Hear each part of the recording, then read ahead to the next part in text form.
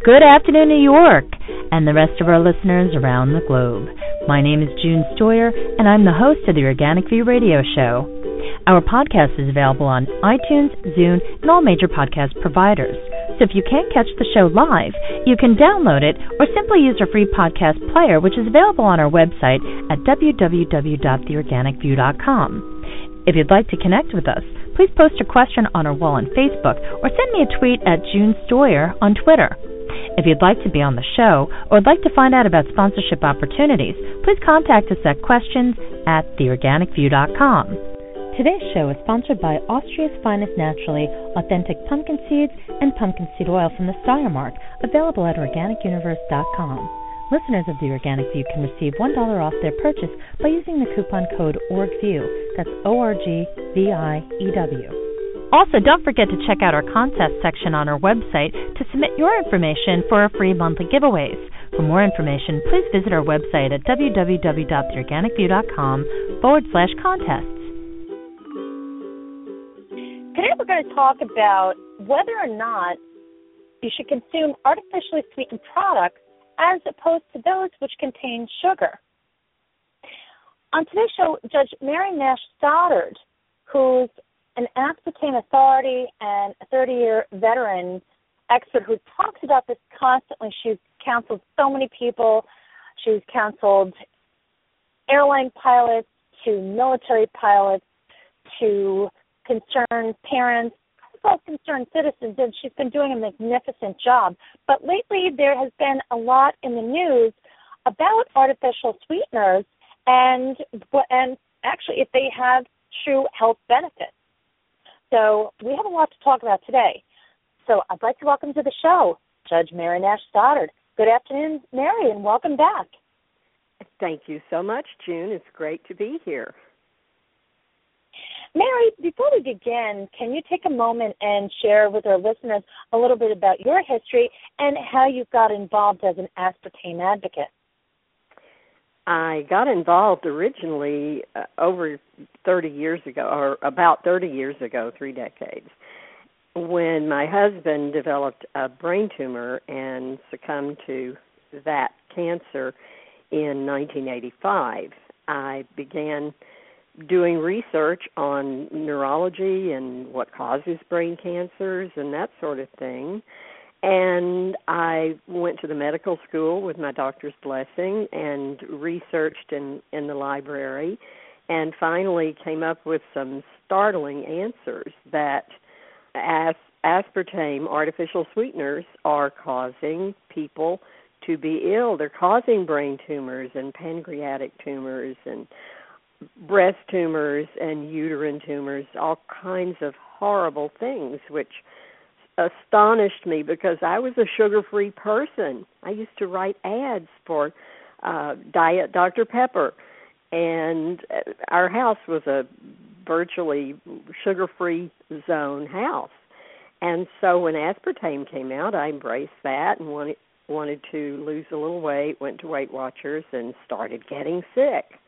I had taken Sweet and Low for years and never been sick on that. So this didn't taste right to me, and it felt funny. And so I worked with my doctor, worked with specialists, worked with a neuropharmacologist, and eventually June ended up writing the first toxicology source book written that aspartame is causing harm in people's lives. And so that was called Deadly Deception, Story of Aspartame, and I was invited because of my involvement to go and testify at the Senate hearing on aspartame safety, which I did.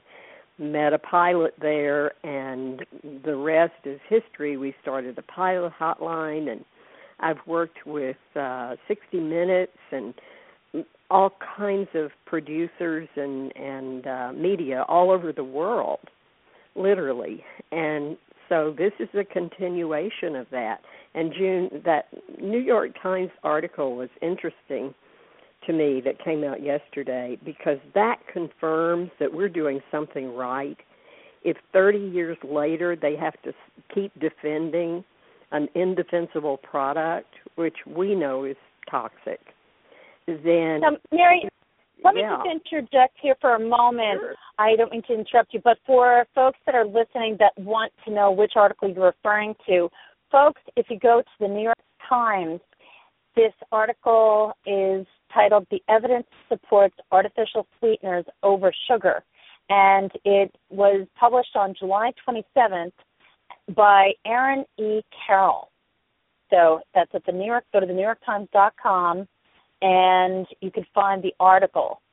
And it is basically, there are a lot of different points that this author is trying to make. So, Mary, let's continue this conversation, because this has been a subject that has literally been exploding all over social media. People are talking about it, and a lot of people are saying, what's going on here? Why is there a push for artificial sweeteners now? Because we're doing our job. I mean, people are rejecting the artificial sweeteners. It's the reason Diet Pepsi is switching to another sweetener. It's the reason Yoplait yogurt took aspartame out of their product, to their credit. And mainstream media is jumping on it now more than they did before. And so in defense of the product and the industry, they being the industry, sweetener industry, are having to put out all this PR saying that their products are safe and healthy and natural, and how could anybody think otherwise? This professor of pediatrics is the author of that article, and to me, that's even worse than just somebody somewhere writing an article, because he teaches how to help children get well and stay healthy. And pediatricians have embraced the artificial sweeteners because they've been told that it is good for children. Well, I'm here to say it is not. In fact, I think that Dr. John Olney, who was the expert on brain tumors and aspartame and the amino acid aspartic acid and MSG with glutamic acid, he was an expert on all of those things. He died this year in April. But Dr. John Olney said there is no acceptable amount of aspartame for children to ingest. None. No acceptable amount, not even the ADI, the recommended daily intake, which is 50 milligrams per kilogram of body weight for kids. And he said it's just toxic, and especially for the developing brain. Well, he's not the only neurologist and doctor and researcher who said that and is saying that still.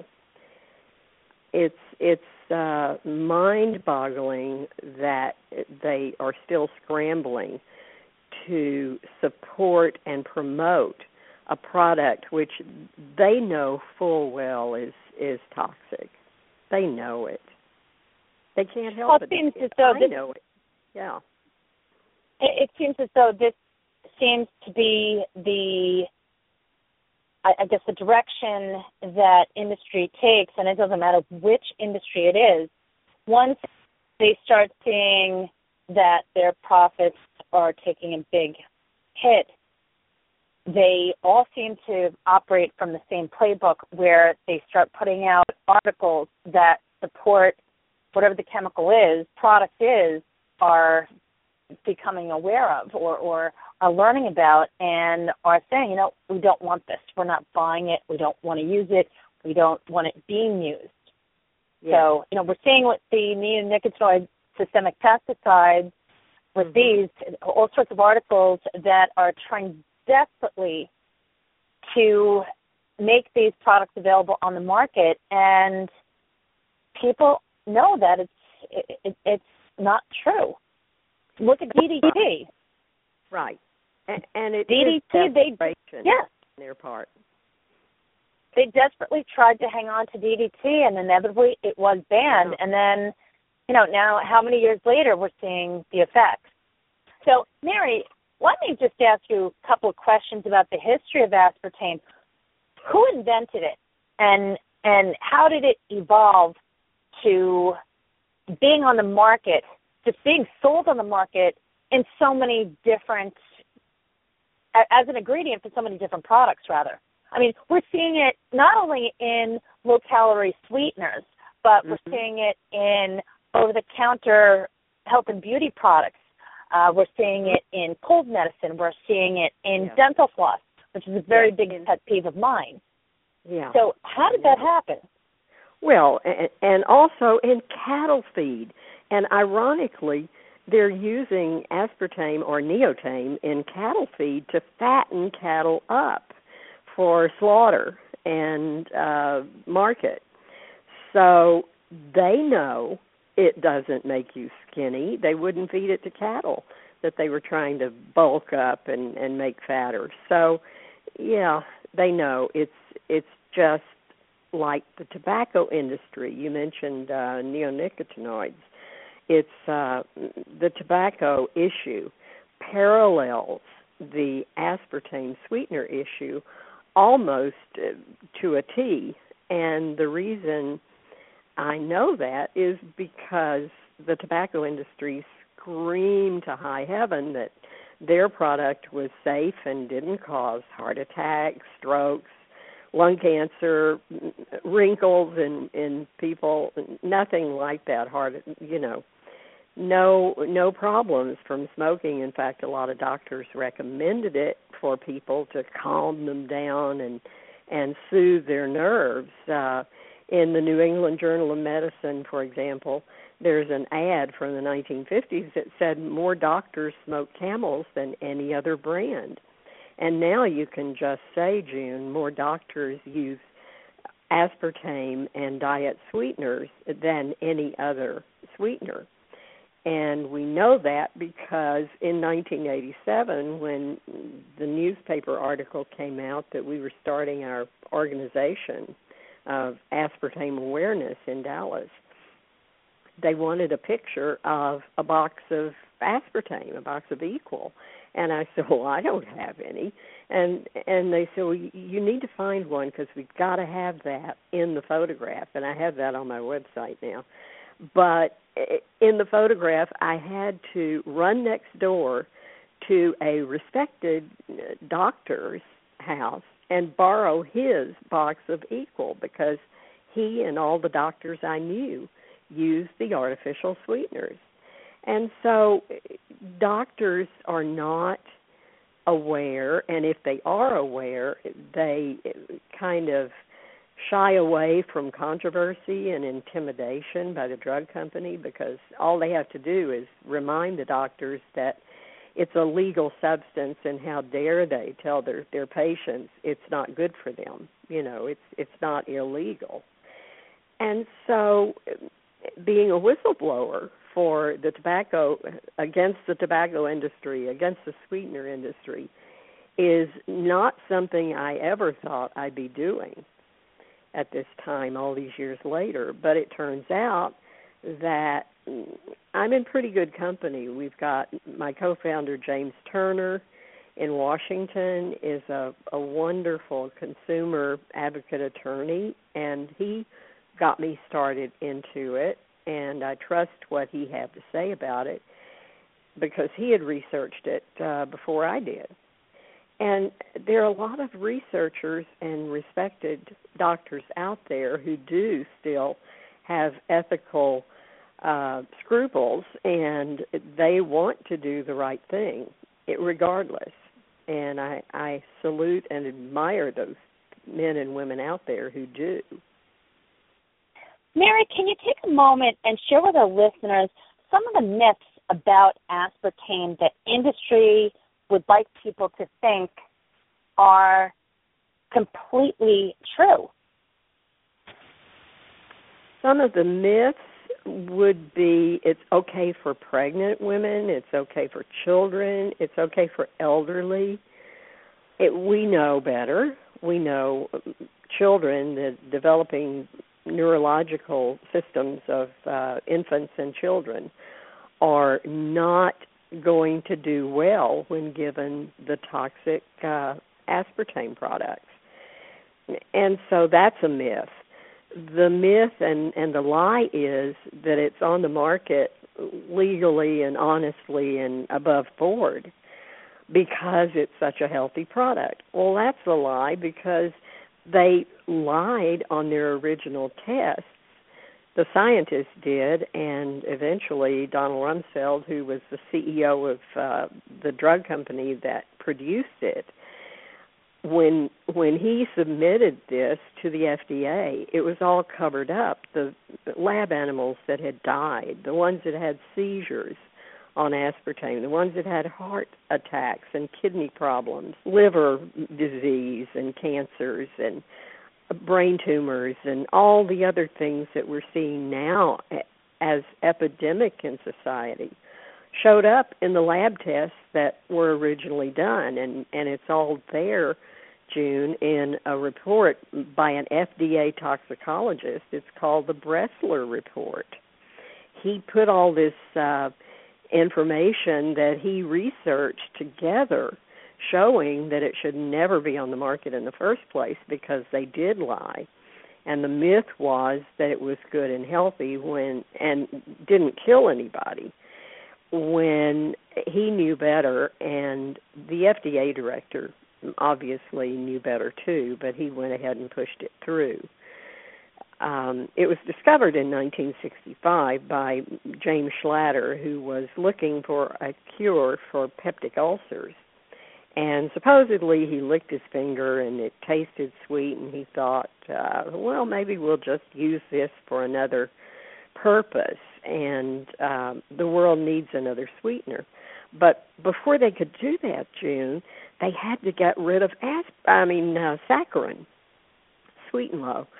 So saccharin was demonized just as sugar is being demonized now. Saccharin was being demonized in the 1970s and early 80s so that there would be clear sailing for aspartame to come in and be the salvation of all the people who didn't want to have sugar and calories and that sort of thing. So they were successful for a while in demonizing saccharin and sweet and low, which hadn't really, I don't think, killed anybody. It affects the quality of life, which is not good. But the FDA has approved a product illegally because it violated the Delaney Clause in the Food Safety Act, the Food and Cosmetic Safety Act. It does cause cancers. That clause says nothing that causes cancer, nothing carcinogenic, can be approved by the Food and Drug Administration. Well, they say it didn't cause cancer because all the lab animals were either resurrected on paper, the ones that had died, and it was presented as just great stuff.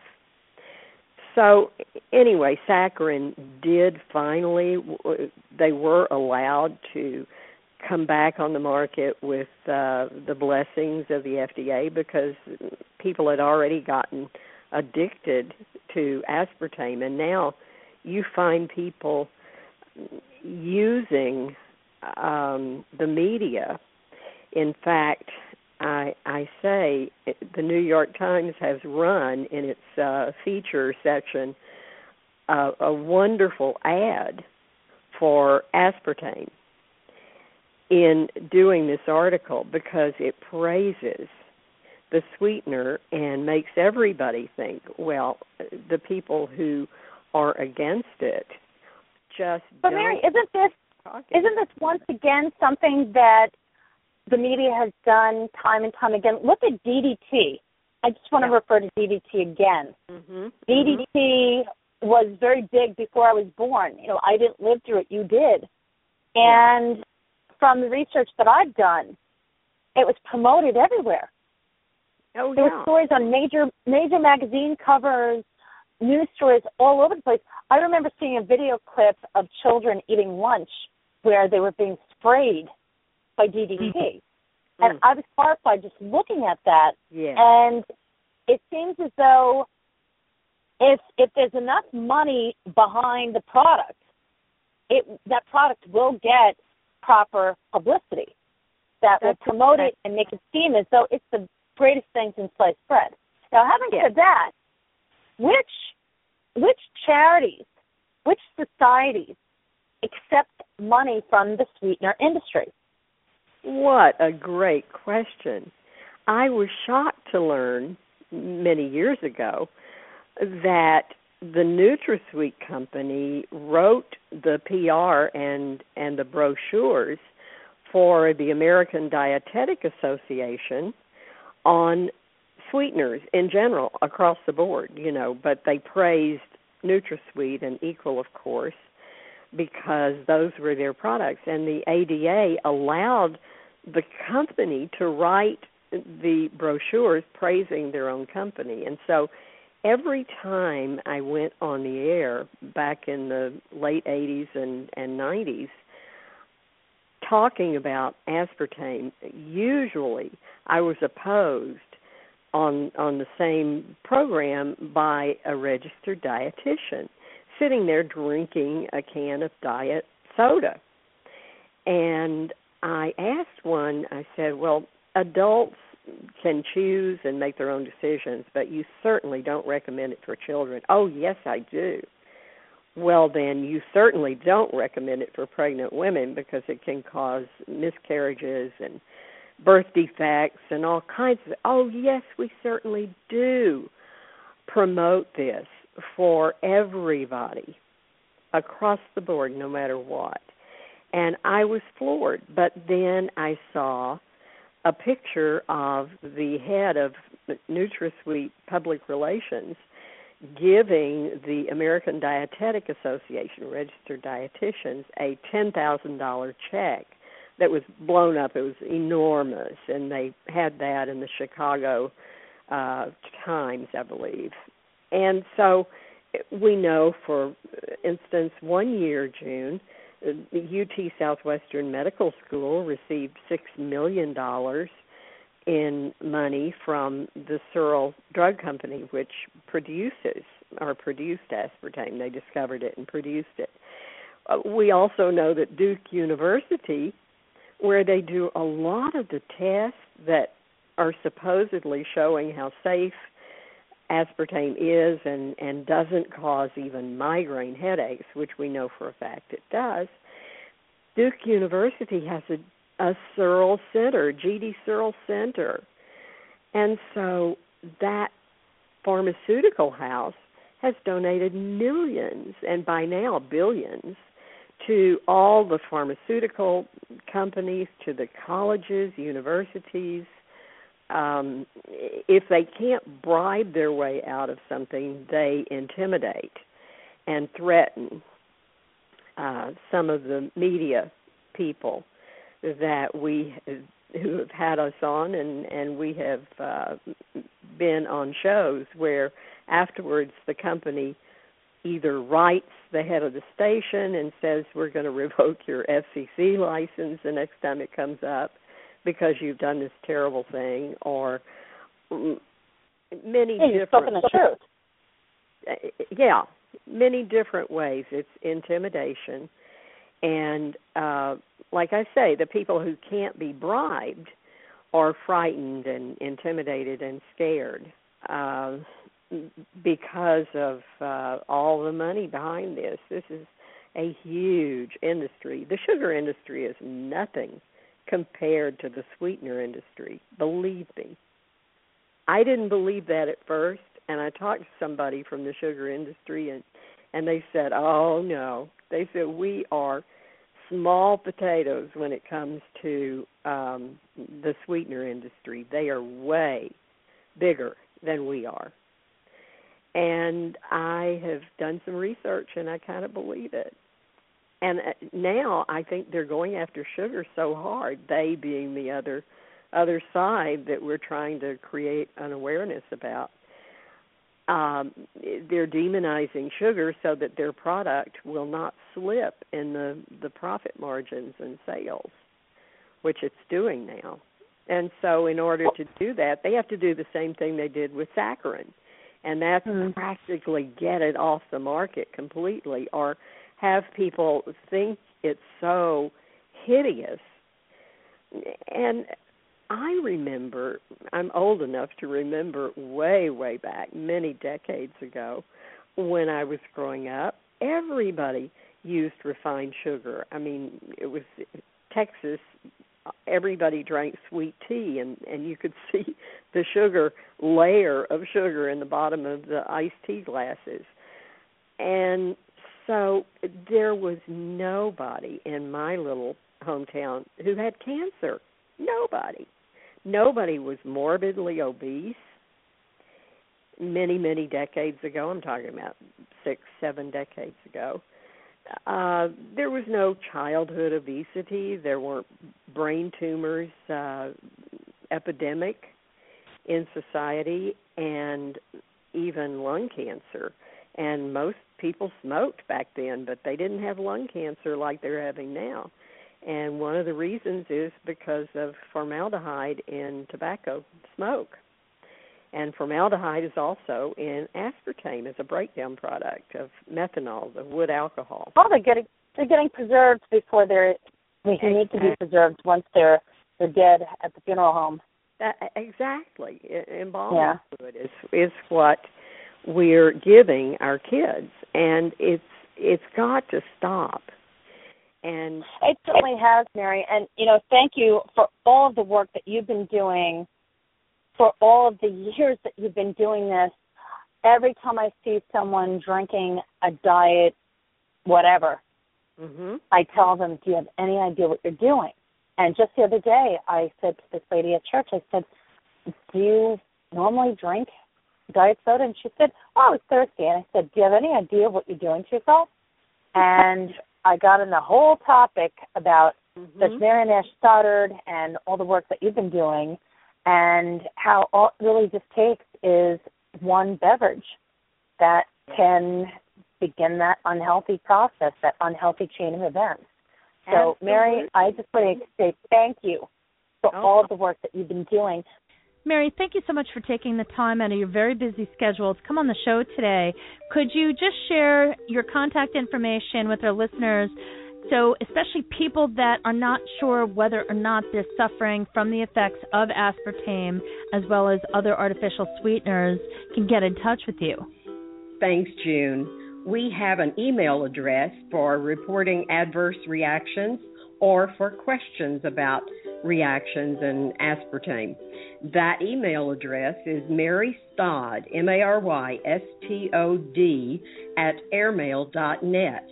Please email me. I'd love to hear from you. Thank you, Mary. And folks, please check out the companion article, which will be available at theorganicview.com. Thank you so much for tuning in. This has been June Stoyer with the Organic View Radio Show. Have a great afternoon, everyone.